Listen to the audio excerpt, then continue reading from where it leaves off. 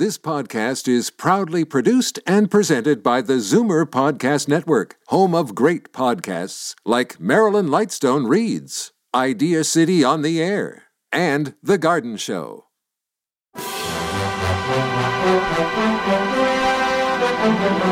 It's Zoomer Radio's Theater of the Mind with Frank Proctor. Open your mind as we fill your head with amazing thrills, chills, and laughs. Theater of the Mind. The best love programs from radio's golden age. Only on Zoomer Radio. Now, here is your master storyteller, Frank Proctor. Well, thank you, and welcome to the show. Well, thanks to a suggestion by listener Art Drysdale, who lives here in Toronto, we're going to play an episode of Pat Novak for Hire. I had recently mentioned that Jack Webb, who is famous for playing Sergeant Joe Friday in Dragnet, of course, had also had a role as a private eye in a show called Pat Novak for Hire. And Art, I'm so glad you wrote me that note. I got such a kick out of the writing for this show. Dialogue like, "You've been through a lot of tough spots, like a piece of bubble gum and a set of false teeth." And he couldn't find a brass ring in a dead man's nose. You'll actually hear those lines in tonight's show. Pat Novak for Hire is set on the San Francisco, California waterfront and depicts the city that Pat Novak knows, a dark, rough place where the main goal is survival. Pat's really not a detective by trade. He owns a boat shop on Pier 19 where he rents out boats and does odd jobs to make money. Typically, a person unknown to Pat asks him to do an unusual or risky job, and Pat reluctantly accepts and finds himself in hot water in the form of an unexplained dead body. Tonight's episode is entitled Dixie Gillian and was first broadcast November 24th of 1946. Cinderella lost a shoe and so she got a maid with lovely shoes a girl can't lose. In Gallon Camp she'll raid. More miles to a Gallon Cap. Yes, Gallon Caps, the family shoe stores with the yellow fronts. The largest shoe chain in the West with stores from Canada to Mexico to serve the West. GALLENKAMPS, Gallon Caps present Pat Novak for Hire.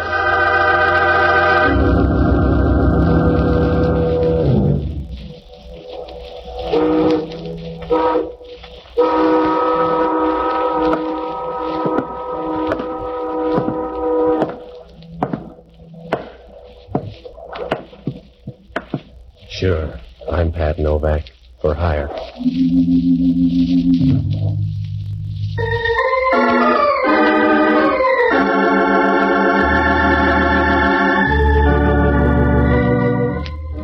That's what the sign out in front of my office says. Pat Novak for Hire. Down on the waterfront in San Francisco, you always bite off more than you can chew. It's tough on your windpipe, but you don't go hungry. Down here, a lot of people figure it's better to be a fat guy in a graveyard than a thin guy in a stew. That way you can be sure of a tight fit. Oh, I rent boats and do anything else that makes a sound like money. It works out all right if your mother doesn't mind you coming home for Christmas in a box. I found that out Wednesday night about 9 o'clock. I closed the shop early and I came home to read. Well, it wasn't a bad book if you ever wanted to start a forest fire. It was one of those historical things, and the girl in it was just getting her second wind and her third man when the door to my apartment opened and the place began to get crowded. From where I sat, the crowd looked good. She sauntered in, moving slowly from side to side like 118 pounds of warm smoke. Her voice was all right, too. Reminded you of a furnace full of marshmallows. Good evening. Yeah, thanks for knocking. I don't think you mind my coming in without warning. No, I get the cabbage smell from next door the same way. Does it pay to be that polite, Mr. Novak? Saves you the trouble of saying please.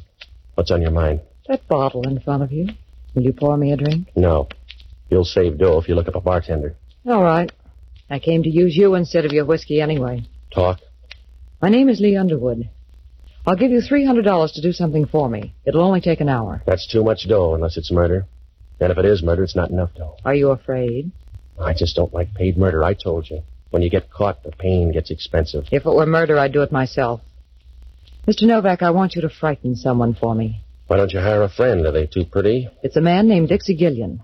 You'll find him in an office down on Folsom Street, at this address. I promise nothing will happen to you. That's what they told Billy Kahn. He'll be in this office until 11 tonight. I want you to go in and see him. Tell him you're from Adrian, and that he's to get out of town by tomorrow noon. Suppose he wants to put it off. He won't. Don't let him know who hired you. Just tell him Adrian said to leave. Yeah. You better go home. For $300, I won't buy a tissue paper plot. Now tell me more or say goodbye. There's not much more I can tell you, except there won't be any trouble. He's a rotten little beast, and I want him frightened badly. Why? He's been bothering my sister. Why doesn't he bother you? Because I bother back too fast. Do you want the $300, Mr. Novak? Yeah, it's going to be a long winter. Put it on the table. Good. And you'll need this, too. No, you keep it. I don't want a gun. It's empty, don't worry. See? No shells. It's perfectly safe. Now, look, I've got a nasty disposition. You can rent that for $300, but if you want more, find a gunsel or an off-duty copper, will you? I don't want you to be a gunsel. That's why I want you to use this gun. I know it's empty. If you use it on Dixie, he'll scare fast. It's just a way to save some breath. All right, it's your $300. You better go now. Yeah. Wait till I get a coat. If your doorbell rings, don't play mouse. Oh? Because I may look you up. Am I too young to ask why? Because if anything goes wrong, I'll be around looking for you. From there on, it won't be nice. I'll dirty you up like a locker room towel. Relax, Patsy. You'll never learn to fall in love that way.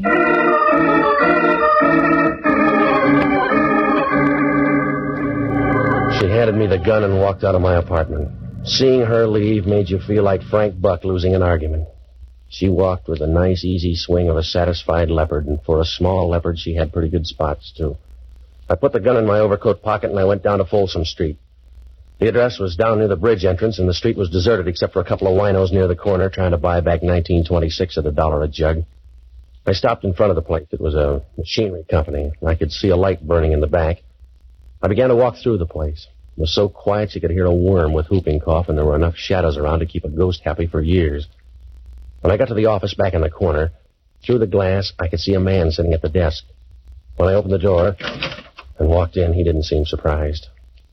Come on in, mister.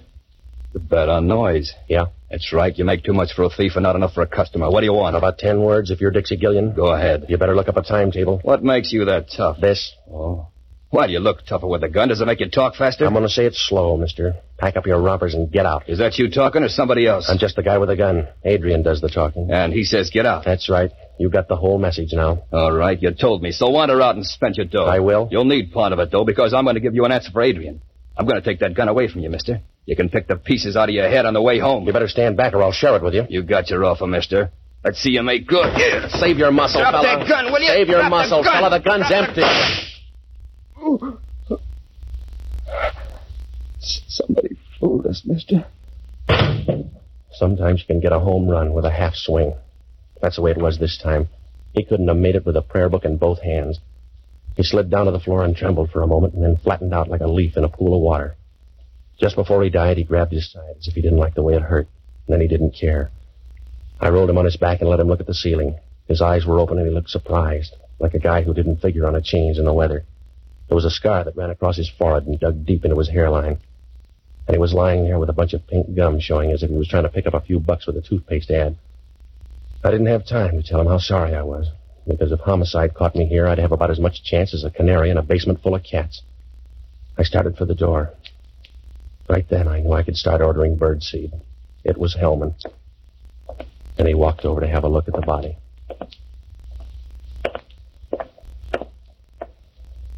Hello, Novak. The guy looks embarrassed. Yeah, I guess he is, Hellman. What's he doing dead? Putting in a beef somewhere, I guess. He rates it. He'll like you for that, Novak. How did it happen? A team play. We worked it out together. But you've got the gun. That's right. I got the gun. You feel like a bet? No, just keep stealing the old way. You know how I feel, Novak? Yeah, you feel flabby to anybody else, but to yourself, I suppose you feel good. Now, look, I walked in here with a gun. There was some quick fight talk, and I killed him, but it's still not a good rap. I can get a long price on it for you, Novak. I'll bet you can, Hellman. You can give me a bad deal, but part of the time it'll be from the other side of the deck. Worse than that, Novak. It'll be all the time, and I want to watch you because I think you're going to be a crybaby. I'm going to scream, if that's what you mean, Hellman. I'm going to scream about a gal that sent me in here with an empty gun. That's a big hole for a cap pistol, Novak. I got a last-minute curve. It was empty once. Yeah. That's the only way they make a gun, Novak. I don't want you for an hour ago. I want you for this dead guy on the floor. All right. I told you I didn't come in here to kill the guy. I don't know him. He may even be a good guy. I'm sorry he's dead. All right, Novak. Just wait a few weeks and you can tell him personally.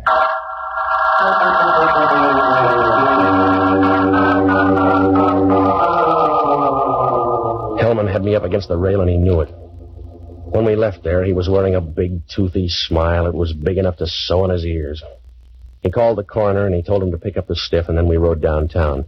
He dropped the gun into ballistics, and he hauled me into his office. The reporters were there. He gave them the whole story and told them how to spell Hellman. After that, we wound up at the desk, and he booked me on suspicion of murder.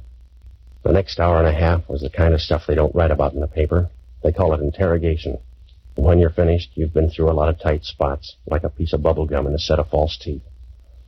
About 11 o'clock, Hellman brought me into his office, and from there on, it happened kind of fast. I just talked to the DA. He's going to streamline things for you. Well, he's going to look funny, going to trial on a guy you can't identify. I won't press you. I don't have to, Novak. I've got the only parley I need. You, the dead guy, and a big, fat murder gun. Yeah.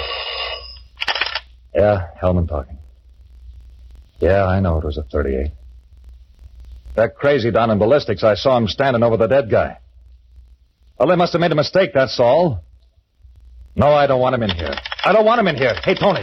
Tony, You're getting pale. You need some more rouge, Hellman. I got some bad news, Inspector. Well, keep it, or you'll take more home to your wife. I'll talk to you later. No, talk to him now, Hellman. If the bullet doesn't match the gun, talk to him now. That's right, Inspector. A .38 bullet, but it won't match the gun you brought in. It's got a match. I came in and found him standing there. He admits it.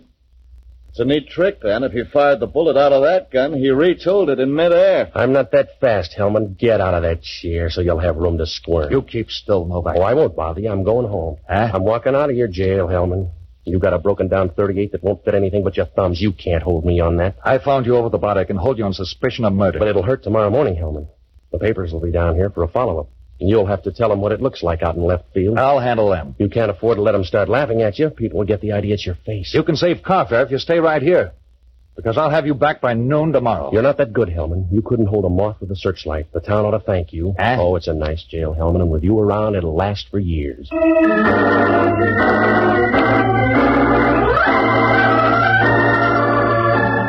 We'll return to Pat Novak in a moment.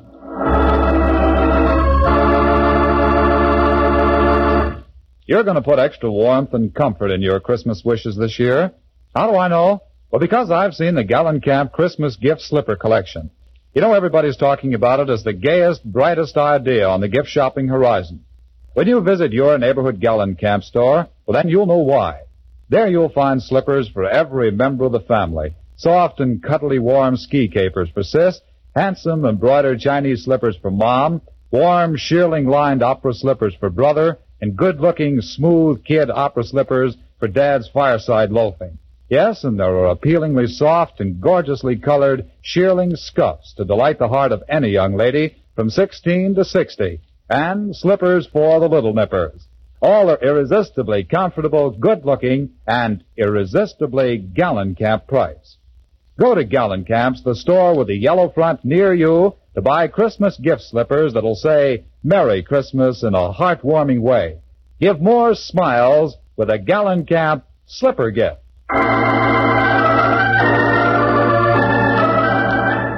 And now back to Pat Novak. When I walked out of headquarters, I had a nice mess to juggle. It was like trying to walk the baby on a floor full of marbles. If things didn't add up for Hellman, they weren't doing any better for me. I knew the gun I had went off. If it did, what happened to the bullet? Where did the other one come from? And why weren't there two shots? Oh, I couldn't put my finger on a thing, and nothing added up. It was like trying to follow a grain of rice in a Shanghai suburb. I looked up Lee Underwood's address, and I went by her apartment. The girl downstairs told me she worked at a nightclub out on the Bayshore Highway. Well, I had a couple of places to hit, so I looked up the only honest guy I know. An ex-doctor and a boozer by the name of Jocko Madigan. A good man until he began to figure the last drink in a bottle is just as easy to get as the first. Well, I found him in a little leather-trimmed sink on Powell Street. It was a grimy little hole where they washed the glasses once a week in stale beer, but Jocko was more at home than a vulture in Calcutta. Patsy, you're just in time to celebrate my return to health. Something mild for Mr. Novak. A double stinger, perhaps. No, forget it, Jocko. I got to talk to you. Patsy, I've just passed through a crisis. Yeah? A few minutes ago, they set before me a glass with a woman's lipstick all around the rim. All right, Jocko. I took one gulp and looked at the glass, and in this dim light, I thought I was bleeding to death. It took them 10 minutes and 3 mirrors to calm me down. Jocko, I'm in trouble. You got to help me. No, but they washed the glass for me in ammonia. They must have left a little ammonia in the glass because the next drink had a very odd tang about it. I've had 3 more just like it, a sort of ammonia colony. All right. So far, they've been using domestic ammonia. When the imported stuff comes in, I may give up whiskey altogether. Calm down, will you, Jocko? I got a bum shake tonight. Yeah? I either killed a guy or I thought I did. Well, that uses up the alternatives. What are you doing now, taking a vote? I got hired to scare a guy down on Folsom Street. 10 minutes later, the guy was dead. Oh, Patsy, you take your work too seriously. Couldn't you have just scared him into a lingering illness instead of killing him? One of the props was an empty gun. Only when the fight came, it grew bullets. Hellman walked in right after on a telephone tip. Oh, what are you doing out of the electric chair? Oh, the whole thing backfired down at headquarters. The bullet and the phony gun wouldn't match. Oh, Jocko, it doesn't add up. The call to Hellman's a tip-off. I was framed. But why wasn't I framed all the way? Well, who is the dead man? It's a guy with a falling blood count. His name was supposed to be Dixie Gillian, but there's no identification and no record on him. Oh, you shouldn't have hired out as a gunsel. I told you I didn't hire out as a gunsel. It was somebody else's idea. Oh, you have no conscience, Patsy. Just a sort of soap opera rule of thumb you put into practice now and then, but no real conscience. You'd let a dying woman lie in the middle of the highway, unless her head was resting on a pile of war bonds. All right, Jocko, I'll cry with you later. I need help now. Oh, what sort of help? I want you to break into a girl's apartment. Yes? Don't worry, she won't be home. Oh, is that supposed to be an incentive? Here, it's at this address up on O'Farrell. Her name is Lee Underwood. She's the one who hired me. Well, if the girl's not there, what am I supposed to find? Anything that'll connect her with the dead man. He's a big guy with a scar. That doesn't help much. You can't miss. Go through the desk and the drawers. Pick up everything you can. Leave a message at my place, huh? Oh, as soon as I finish this drink. Hurry up, will you, Jocko? Leave the glass alone and get going. Don't rush me. Hurry up. The glass is empty anyway. Yeah, that's what you thought about the gun, but the fellow got an awful jolt out of it. Good night, lover.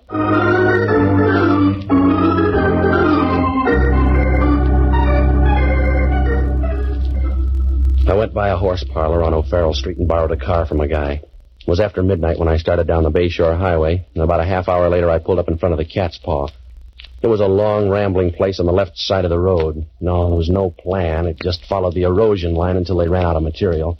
There was enough neon in front to light a main intersection in heaven.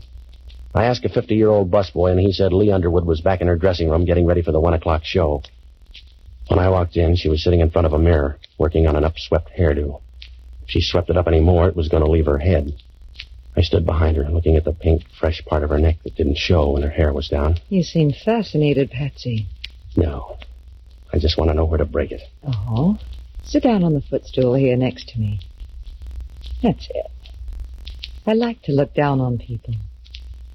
Here, let me brush that strand of hair back. Or do you like it in your eyes? Brush it back so I can see your answers. Who's Dixie Gillian? What difference does it make? None to him and some to me. He's dead. No, he couldn't be dead. He'd like to believe that, too. I couldn't sell him that story about an empty gun. He couldn't have been killed with that gun. No? No, I put in a blank, Patsy. Somebody used a hard-working bullet because Dixie's dead. There was no reason to kill him. I don't understand. That makes you even with homicide, but they got a bigger team. I don't understand it, Patsy.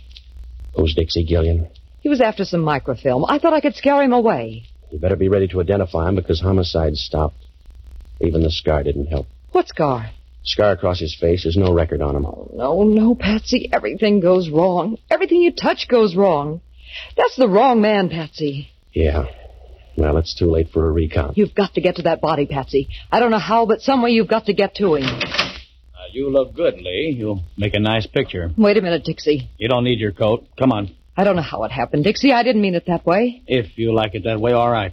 Bring your boyfriend, too. No, don't let him, Patsy. Oh, that gun's too big. I'm going with him. It was a short trip. He led us out of the dressing room and down a thin hall to the back door. On the way past the kitchen, you could smell onions and used grease, and that's all you noticed, except the sound of a jukebox somewhere out in front, and someone laughing in a loud, mirthless way. When we got to the door, it was raining outside. We walked about 40 feet, over near some trees where the dark was working overtime. And the Gunsel made her stop. And that's where it happened. She's going to get wet, mister. You'll have a little trouble yourself.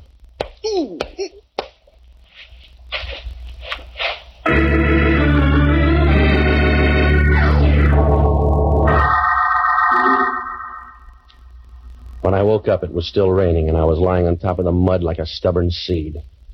My wallet was gone, and the Gunsel had ripped open my pockets. I stood up, and I walked over for a last look at Lee. The rain had washed the makeup off her face, and she looked small and tired as she lay there, like a broken doll that had been tossed out in the rain. I guess she was. I got to the car, and I drove back to town. I checked my place, but there was no word from Jocko, so I went up to Lee's apartment. When I opened the door, the room was dark, but I knew someone was on the floor. Either that or they'd varnished the floor with bourbon. I flipped on the light and bent over Jocko. Wake up, Jocko. Come on. All right, Jocko, wake up. Oh, a little ammonia. I think, would bring me around. What happened? I was sapped, I guess. Yeah, everybody's got the same act tonight. Help me up. All right, come on. Where have you been? I went down to meet the girl. Huh? Where'd you meet her? In a swimming pool? I've been in the rain all night. She's going to stay longer. What'd you find out? The fellow with the scar is her husband. Yeah? There's a picture in the desk. Are there any more pictures? Oh, a few. Take a look. Where, in here? Yes. Well. Who is he? Must be Dixie Gillian. He was down to pay off a debt tonight. She called him Dixie once. There's a note with that name and address in the other drawer. He's our boy. We better get up there. Not if he's already killed 2 other people. We can't wait for Hellman. If he gets away, I'm all through. I won't have a leg to stand on. That's my point. When the other fellow gets through with us, we won't have much standing to do.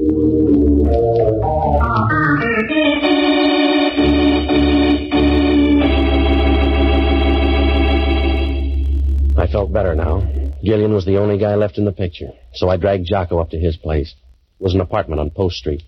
The elevator operator took us to the 8th floor and said that Gillian had come in a few minutes before. There was no answer, so we tried the door and it was open.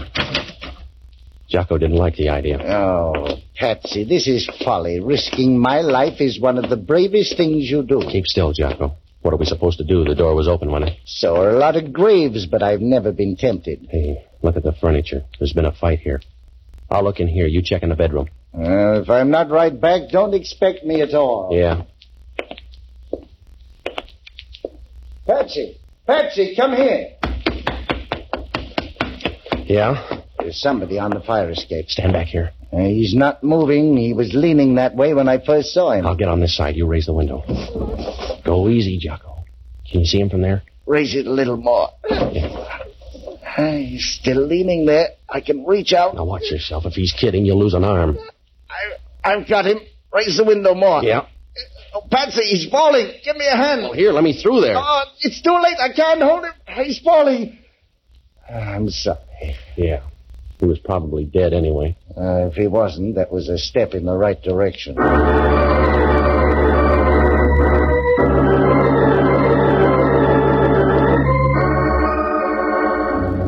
Oh, it was an easy night to die. 3 of them had checked out already, and there was still time to look for more. Jocko and I went downstairs to see the guy. He was lying face down in the alley, and as you looked at him, you got the funny feeling he belonged there. He didn't disturb the scene. He just fitted in, like a dirty, wet newspaper under a grandstand. There was a gun in his pocket, probably the same one that killed the girl, but there was no way of knowing. Jocko and I watched him for a moment, but your eyes begin to hurt when you see your only warm lead in a deep freeze. Well, it was past 2 when I got down to headquarters, and I looked up Hellman. I briefed him on the girl and the guy in the alley, and then I asked him if any microfilm had turned up on the first guy in the morgue. It was a waste of time. Hellman couldn't find a brass ring in a dead man's nose, but we went over to the morgue for another look. So far, it was working out like a crossword puzzle torn in half. It's your time, Novak. I got more after tomorrow. You haven't. The microfilm must be on the guy. 3 people have been killed for it, and I got roughed up just for laughs. We searched the guy once. Here it is. Help me roll it out. Yeah. Well. He sure got thin under that sheet, didn't he? Wait a minute. Oh, you run a good morgue, Hellman. What'll the papers say when they hear the stiff got up and walked out? They got him in the wrong place or something. He didn't walk out. He's gone, Hellman. Have you got an answer? He's been moved, I tell you. The guy was dead, and I saw him put him here. He couldn't be walking around with a hole in the middle of his back. Oh, I don't know, Hellman. You can do it with one in your head. Don't sell the guy short.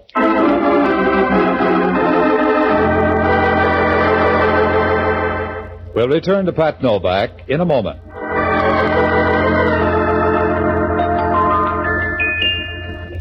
Cinderella lost a shoe and so she got a maid with lovely shoes a girl can't lose. In Gallencamp she'll raid. What girl hasn't dreamed Cinderella dreams of her own and wished for a fairy godmother to make those dreams come true?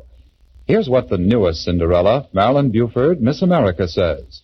The modern girl doesn't waste time dreaming. She makes her dreams come true, and she needs no fairy godmother to give her lovely shoes. She doesn't, that is, if she has discovered my favorite shoe store, Gallencamp. Yes, Marilyn, for gracefully lovely shoes, flattering and in the latest fashions, wise girls go to Gallencamps. Gallencamps are shoe style leaders. And so amazingly priced, a girl can afford to have all the shoes she needs. And here's extra good news of a special Thanksgiving shoe sale. Yes, prices are actually going down on many of the up-to-the-minute shoe styles tomorrow at Gallencamps. So shop this sale at the Gallencamp store near you tomorrow to step assured into the exciting holiday activities ahead. Look lovely in Gallencamps. Cinderella lost a shoe and so she got a maid with lovely shoes a girl can't lose. In Gallencamp she'll raid. And now back to Pat Novak.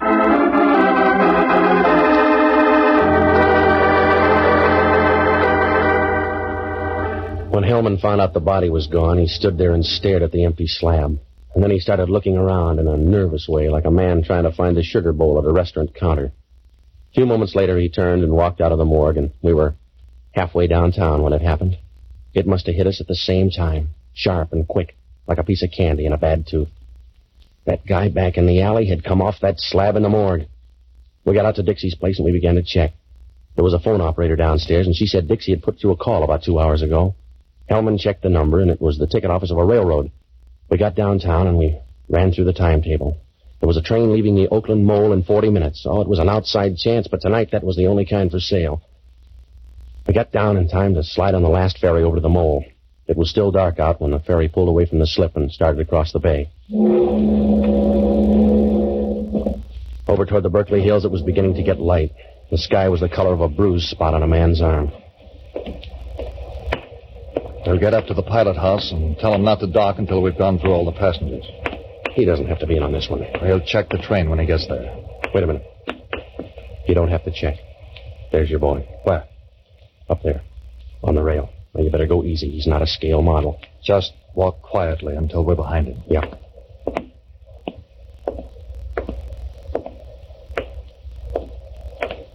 Turn around, mister. You'll get a better view. Oh. Well, hello, Novak. How was the wind and the rain in your hair? Meet Inspector Hellman. You better turn in your ticket. Well, I hope you brought your muscle. Grab it, Hellman. That's what I'm trying to do. All right, copper. Watch it. I'm being pushed over the rail. Yeah, I'm worried, Hellman. Watch it, Novak. I'm going over. Novak! That's one down, mister. Now for you. Yeah. Well, I landed on the deck, and I watched him disappear in the dark. Halfway down, the guy turned in. I followed him down the ladder and along the main deck. He ducked into one of the engine spaces, and I started in to look for him. Oh, it didn't take long, because he turned out to be helpful. You got the idea yet, Novak? I'll come closer. Tell me then, huh? Suit yourself, but I'll knock you down hard when you show. Hey, watch that platform. You're backing into trouble. Stay back there, Novak. Watch out for that platform. You're backing into that engine. Look out. No! No!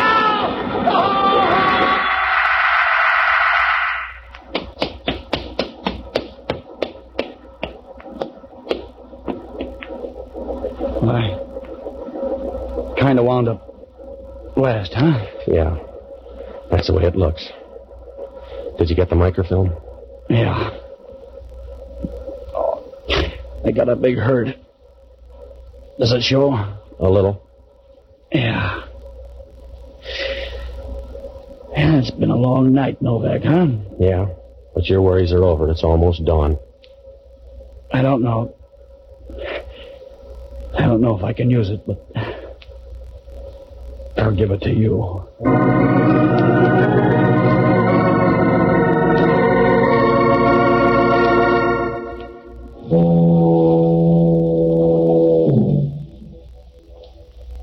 Well, they fished Hellman out of an oil slick a few minutes later. It was the first time his hair ever looked good.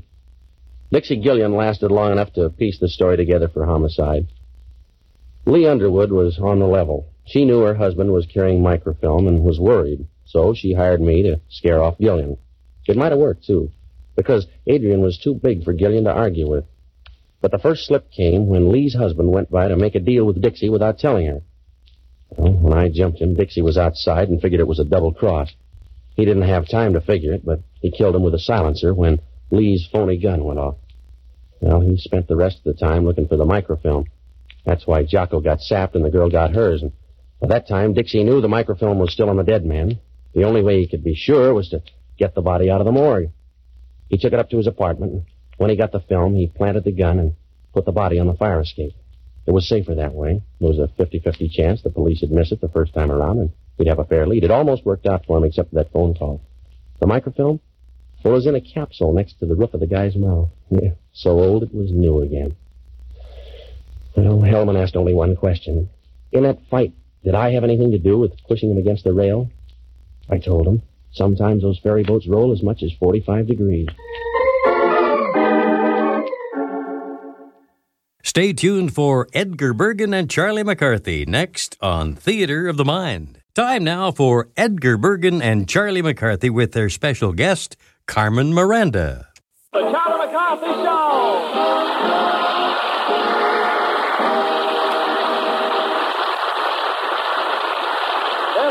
Carpenter, ladies and gentlemen, greeting you from the Pasadena Playhouse, Pasadena, California. On behalf of Edgar Bergen, Charlie McCarthy, Ray Noble and his orchestra, Nita Gordon, Mortimer Slurd, Pat Patrick, as Ursula Twing, Jack Mather, and our special guest, Carmen Miranda. And here are Edgar Bergen and Charlie McCarthy.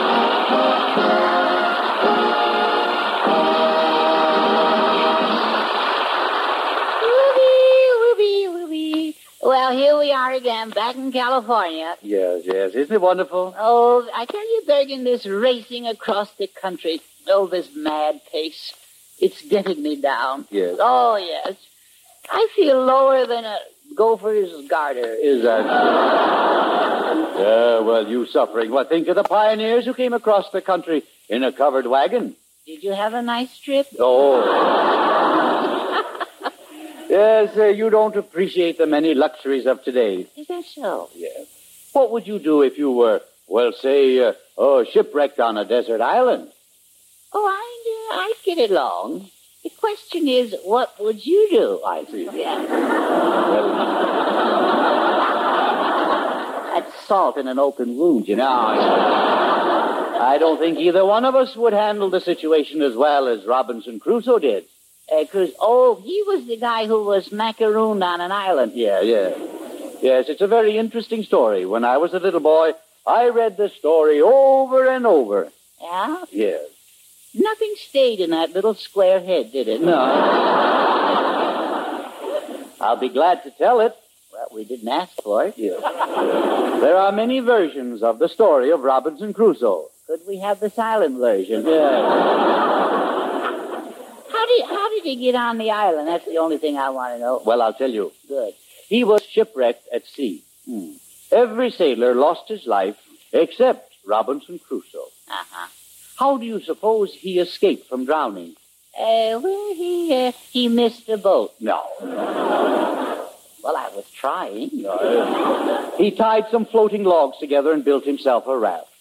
And then on this raft, he was floating along, and he floated and floated. And finally, he saw an island, and he cried, "Land ho! Land ho!" I'll drop dead. Land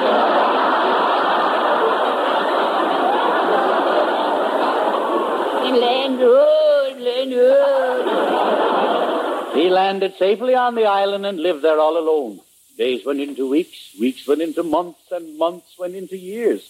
And that's as far as you can went. Yes. His hair grew long and unsightly. Sour grapes, that's Being the only one on the island, he walked the beaches with impunity.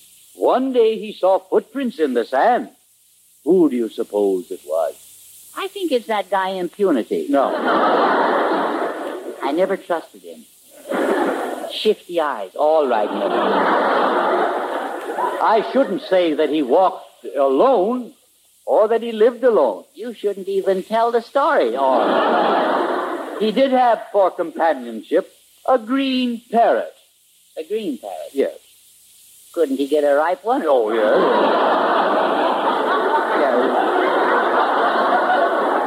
I didn't know. Yes. But all the parrot could say was hello and goodbye. That's all. That's all. He wasn't much for long visits, was he? No. But one night he saw a fire burning on the far shore. Yeah?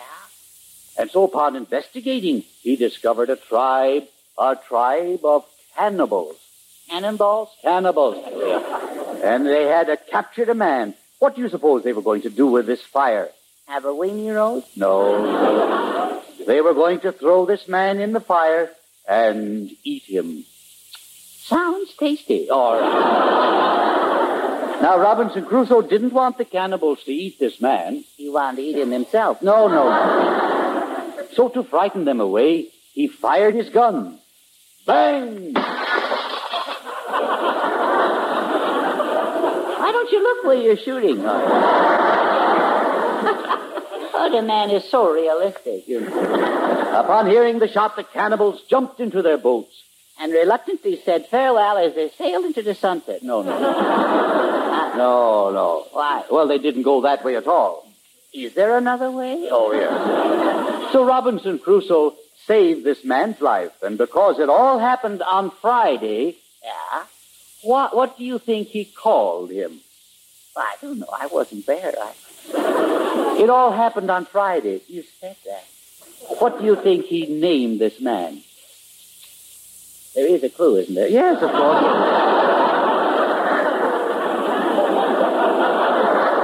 Isn't that disgusting? I feel I'm so close to it, too. What day did it happen on? Friday. I feel that's a clue. Yes. Meatless Tuesday? No, he called him Friday. I would have never guessed it. All right. So Friday fell on the sand. Lucky he didn't fall on the 13th. Yeah, all right.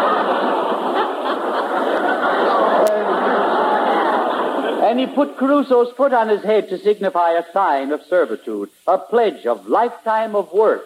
Bergen, get your foot off my neck. All right. Now, Charlie, what is the moral of this story?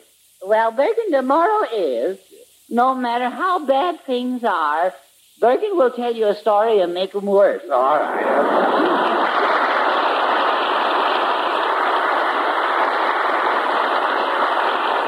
Ray Noble and his orchestra with Anita Gordon now bring you The Man with the Stanley Steamer.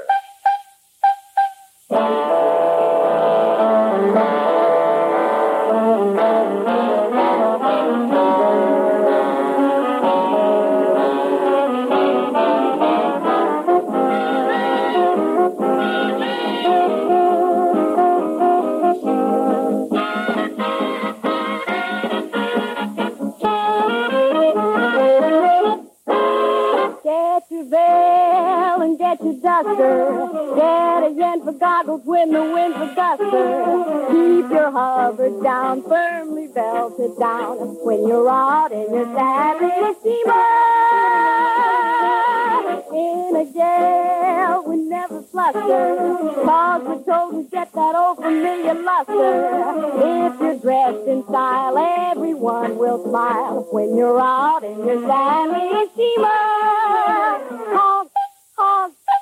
Honk, honk, the donkey used to have his charm, but he's looking at us with alarm, 'cause it looks like he's back to the farm. But if you fail with your combustor, then your speed is gonna need a new adjuster. So you must be just the one we trust, or we won't step inside. No, we won't take the ride that you plan in your Stanley steamer. that you plan in your Stanley steamer. In your Stanley steamer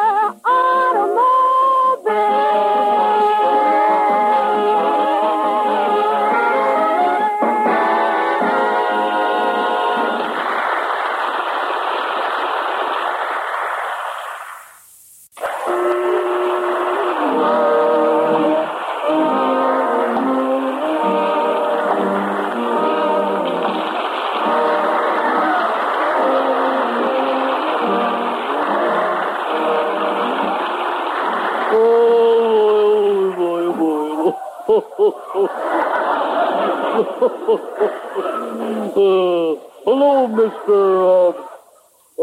Mr. Bergen. Yeah, Bergen, hello. Well, look who we have here. Why, it's Mortimer Snurd. Yeah.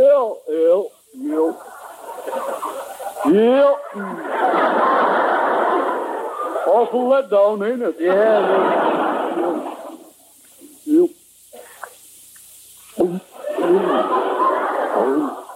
Say, what's that you're eating there? Is it an ice cream bar? Yeah, ice cream bar. I spent a whole dime on it. Yeah? Yeah. All at one place? Yeah. I reckon I'm just one of those wild playboys. Yeah, I know.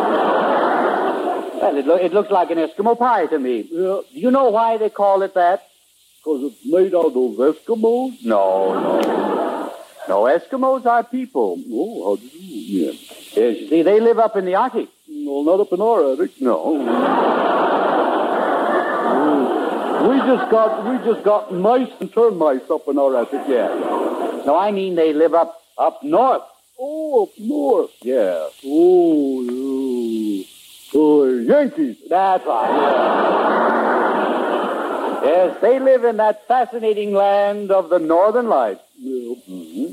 You've heard of the Aurora Borealis? Oh, have I? Yeah.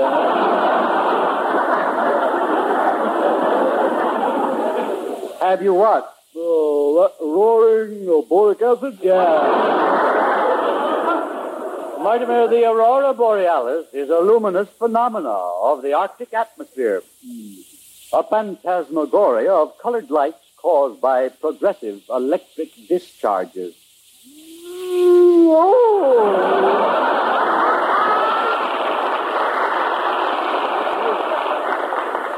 Where the Eskimo lives, there's nothing but snow and icebergs. Do you know what they eat up there? Icebergers? No. No, they eat raw meat. They often kill whales for their blubber. Do you know what they use the blubber for? Make blubber gum? No.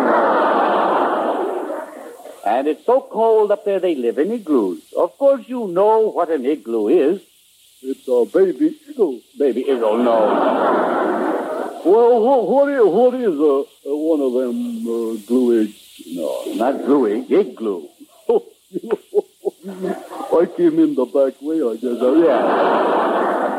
Eskimos, have some very amusing customs. They do? Yes. Yeah. And do you know what? No, I doubt it very much. You do. You doubt what?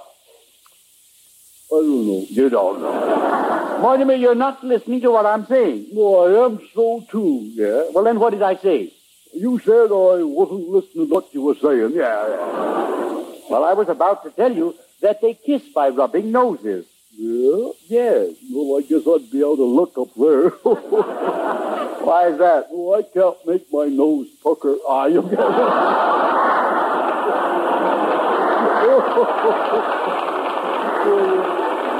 Oh, Mortimer, how can you be so stupid? Oh, I specialize.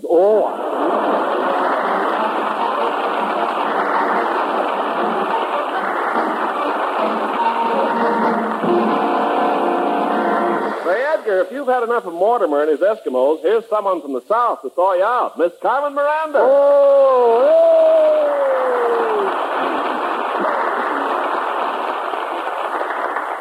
I've gone so happy for you to see me in colors. How is my little stick in the muddy pie? Oh, Carmen, you look good enough to eat. Oh, Carmen. Especially that fruit salad on your head, yes. Alô, Gil, uma vitamina tão bonitinha com o dia de dancinha. Oh, I know it's going to kill me, but I won't quit it. You give me Portuguese pimples. Did you note something different? No. I have lost my accent. No one will ever notice it. Carmen, I want you to act in a show that I've written. I don't understand. Well, you see, I am making a play for you. Oh, you always did, you little wolf in the grass. No. You don't understand. I've written an opera just for you. Oh, Carlos, you should not have done it. No? And I ain't kidding. No. Well, you will be the star, and you're going to sing in it. Oh, I love that, Carlos. And I show you how good I can sing now. Okie doke? Okie dokie, oui, bonjour, and I sling that Brazilian dog.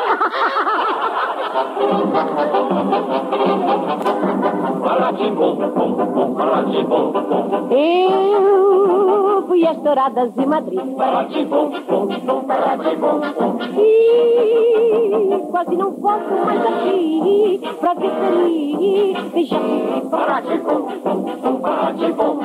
e eu conheci uma espanhola natural da Catalunha e que queria que eu tocasse castanhola, que pegasse toda a unha. Caramba, caracoles, todo samba, não me amoles pro Brasil. Eu vou fugir, que isso é conversa mole para boi, dormir para eu fui às estradas de Madrid e quase não volto mais aqui pra ver ferir, beijar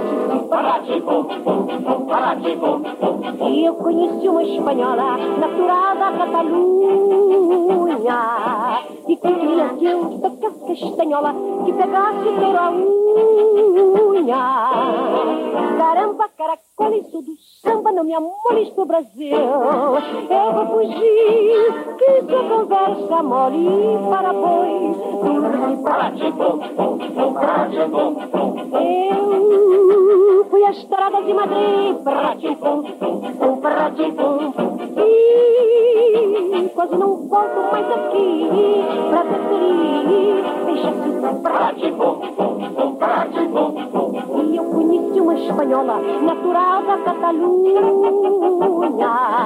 e que queria que eu tocasse castanhola, que pegasse toda a unha. Caramba, caracoles, do samba, não me amoles pro Brasil. Eu vou fugir, isso é conversa mole para boi.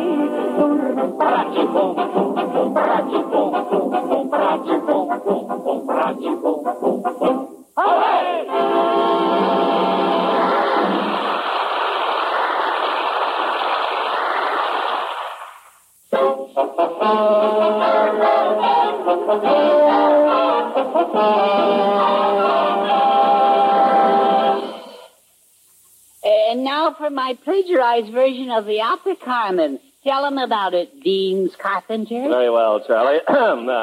Ladies and gentlemen, you're about to witness a musical mutilation of the opera Carmen by Charles Bizet McCarthy.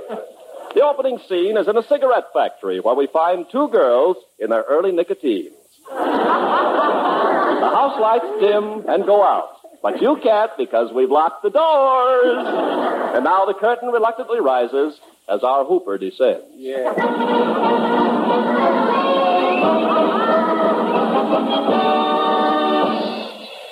Oh, Anita, what is it, Carmen? I'm so sick of this tobacco factory. All day long bending over a hot cigarette. The boss told me he'd move me to the package department as soon as I learned to count to 20. Then I won't have to wrap paper around this cornstick anymore. Why don't you be like me? I just wrapped the boss around my fingers. Jigger, jigger, here comes El Senor Salpos. Yeah. I can't figure out what's come over this younger generation we have now. They act like crazy screwballs. Senor Swenson, I want to go home. I'm not feeling well. Is that so? Well, you don't look sick. But I am. I'm sick as a dog. Is that so? Well, let me feel your nose. But I feel so bad because I have to go to my grandma's funeral. Oh, so that's how it is, huh? Well, that's 3 times that your grandma has died lately. Well, she's up, she's down. She never has been very, very well, you know. I guess not, no. No. Well, you ain't fooling me, young lady. You always want to get off every time that Carlos McCarthy is fighting the bull. Oh, he's so handsome, and I'm so lonesome. Then you know something. I am lonesome, too. Now, what do you say, Carmen, my cutie, huh? Oh, you Scandinavian Gregory Peck.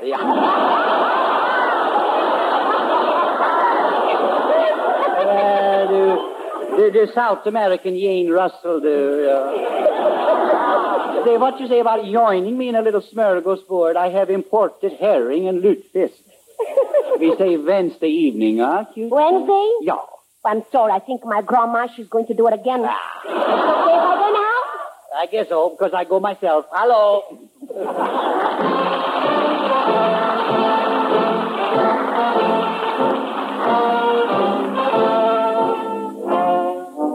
Oh, dear. Why did I ever become a bullfighter? I wish Carmen were here to give me courage. Oh, where is that valet of mine? Raimondo! Yes, your toreadorship. Didn't you hear me calling you? Oh, sigh. Did my new toreador outfit arrive? Oh, sigh. How does it look? Oh, so. I said perhaps you'd better wear the bushes that you bought in Mexico. No, they're a little too tight south to the border. Oh, I don't know. I think the jacket's very smart. I mean, look at all those buttons. Genuine mater of pearl. Oh, really? Yeah? Well, tell me honestly, how do I look? Is it a fit? Oh, well, you might say it's a fit in a epileptic sort of way. Oh, Carlos, my little wonderful, terrific, and sensational fighter. You look so beautiful. Oh, so you two have found it out, huh? Oh, you look just like a page out of a scroll. Yeah. And I'm going to put you again. Ready? I can't stand it, Carmen. You mustn't do it. Why don't you like me to pooch you? Huh? Other men do. Other men, uh-huh.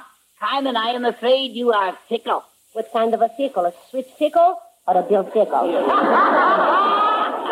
A hot tomato fickle.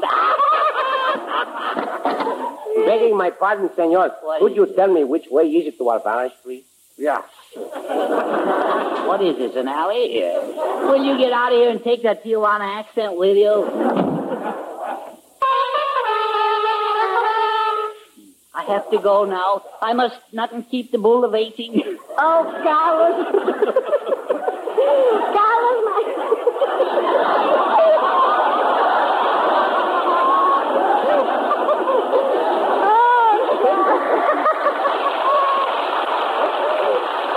You must try and stay awake, Bergen. Yeah. Carlos, my handsome toreador, take care of yourself, will you? Yeah. Oh, but sir, you don't have to worry, sir. No? No, the fight's been fixed. And you're going to win. I talked it over with the bosses. Yeah, but did you talk to the bull? No, not yet, but he's right outside. I'll bring him in. All right, I'd like a word with him. Oh, Ferdinand. Now, Senor Bull, you understand you are going to let Carlos win, huh? Yes, sir. Yeah. Now, I've worked out something spectacular. We're going to use the T formation, and you come running around my right end. And what I mean is way around it. And I'll use my rubber sword. And of course, Senor Bull, you wear your Robin ornaments. Don't you know that? Yeah, and for a finish, you roll over and play dead. Got it? It's in the bag. All right. I'll see you later. Don't slam the door. No, I told you not to slam the door. I'm sorry. All right, get out of here.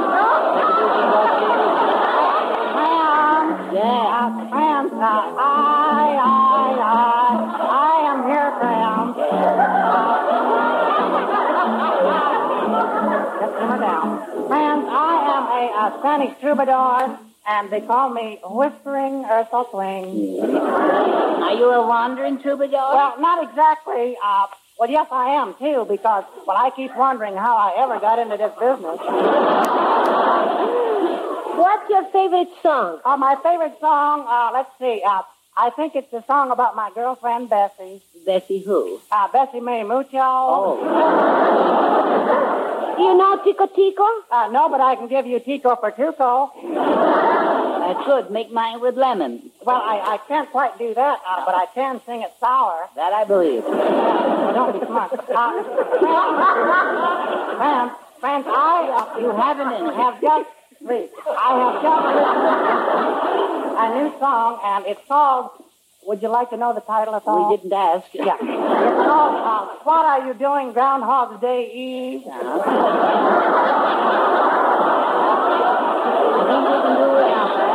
Yes, and I have another peachy one that's entitled, and I quote, are you paying attention? Yeah. Oh, hey, oh, this gladsome day, mother-in-law has ended her stay. You write songs, but does anybody buy them?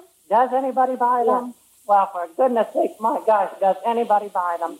I'll have you know I also write songs for royalty. Oh, for the king and queen? No, for the jack. Oh, for the jack. Also, I was asked to sing at Princess Elizabeth's wedding, too. For goodness sake, what were you going to sing? Royal. Oh, yeah, we know. Well, we want to hear a song that we know. Oh, one that you know? Yeah. Oh, all righty. Hands across the border. No. No, well, I got the wrong key. I'll get right. Yes. Hands across the border. You know, this could easily start a war between Mexico and the States. As far as I'm concerned, I'll have you know that I am not here today and gone tomorrow. No? No, I'm here today and gone today. Goodbye.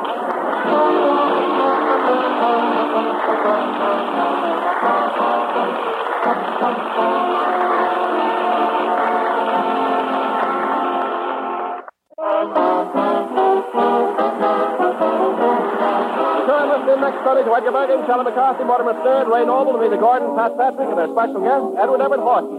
Carmen Miranda, paired by arrangement with Metro Goldwyn Mayer, producers of Sinclair Lewis's Cass Timberlake. Ken Carpenter speaking to you from the Pasadena Playhouse, Pasadena, California. Thank you for listening. Tomorrow night, it's Our Miss Brooks, followed by female detective Candy Matson. Thanks to Joel Schoenwell and Paul Stringer for technical support. The executive producer for Theater of the Mind is Moses Neimer.